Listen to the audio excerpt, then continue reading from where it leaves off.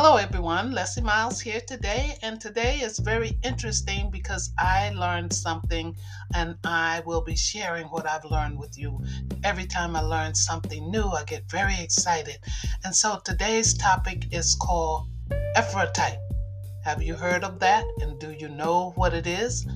And so how I got curious about it is I was reading the scriptures, and it said that King David's father, Jesse, he is identified in scripture as being an EPHRATHITE, EPHRATHITE. And I had no idea what that was. And so from my research, it tells us that Ephrathites were the dark-skinned descendants of Ham, the Canaanites who occupied Bethlehem, Judah.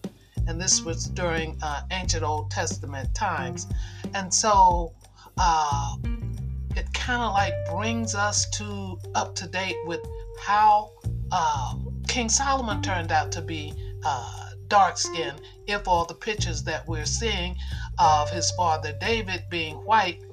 Well, now we kind of know what happened, is that they presented King David as a Caucasian, a white man, and so that left everybody puzzling, well, how did King Solomon get to be black? Well, now it comes all the way back to King Solomon's grandfather, which would be King David's father. His name was Jesse, and scriptures identifies him as being an Ephrathite.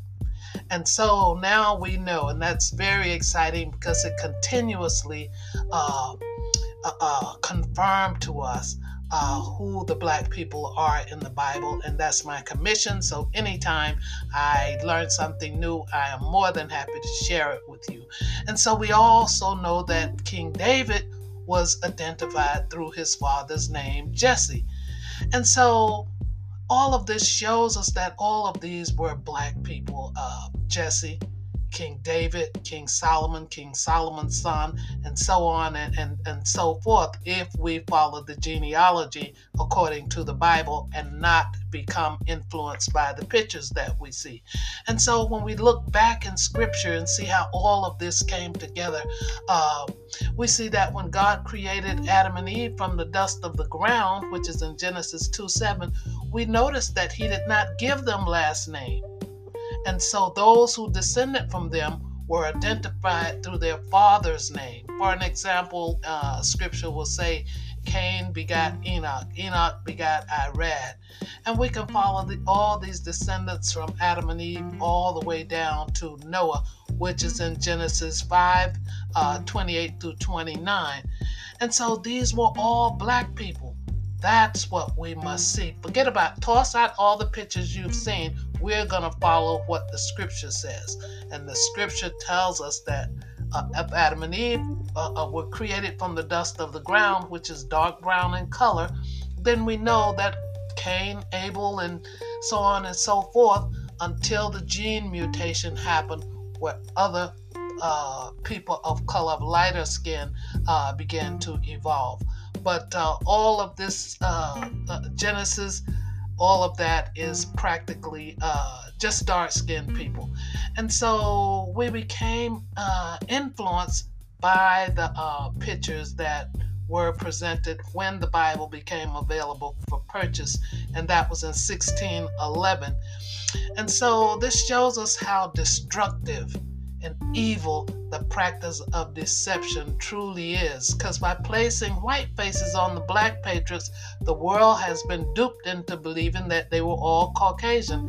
And so the evil associated with that is that it steals the history of black people in the Bible.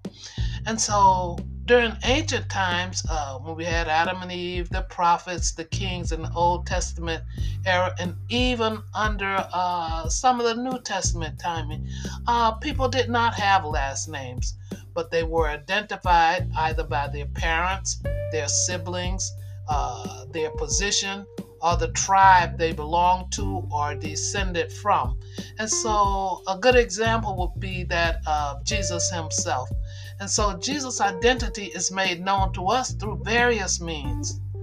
And we say Jesus Christ. Many mistakenly believe that Jesus is his given name and Christ is his surname or last name. but the word Christ ties Jesus to his position, not as a last name. And so Christ means the anointed one or Messiah. So when we call him Jesus Christ, we are honoring the position Jesus holds as Messiah.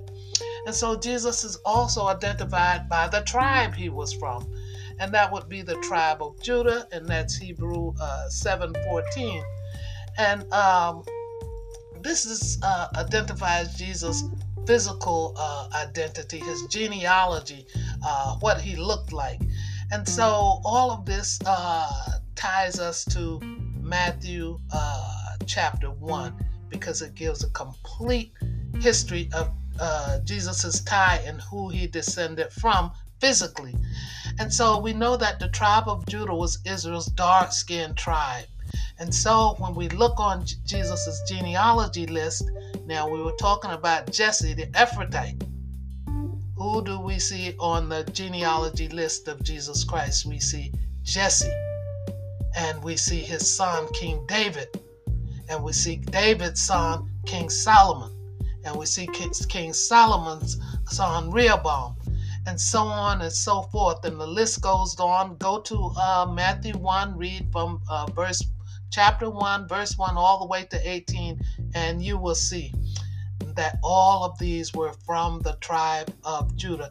And so this explains why when we get over to Revelation 1:14 and 15, that Jesus' hair is described as being woolly, and that his skin tone is described as being brass, which is brown in color. And so when we put all of this together, what it does is it paints a picture for us, Black people in particular, that God has now uncovered all these things that has been covered up for many, many, many years. So we're living in a very special time, a time that Daniel said had prophesied would come true, that God would increase the knowledge, that we may know the truth. So now that God has given it to us, there's absolutely no reason for any Black person to leave Christianity and looking for the answers somewhere else, because God has unveiled all these things to us. So if you want to follow Jesus, you know what? You're without excuse, because on Judgment Day, you will, you're going to have to answer for the decisions that you've made today. So thanks so much for allowing me to come into your life for a little while today. And if you'd like to learn more about Black people in the Bible, then you can download my book at Amazon, Discovering Black People in the Bible. So until next time, may God bless you, and may you have a wonderful, wonderful, beautiful life. All right, take care.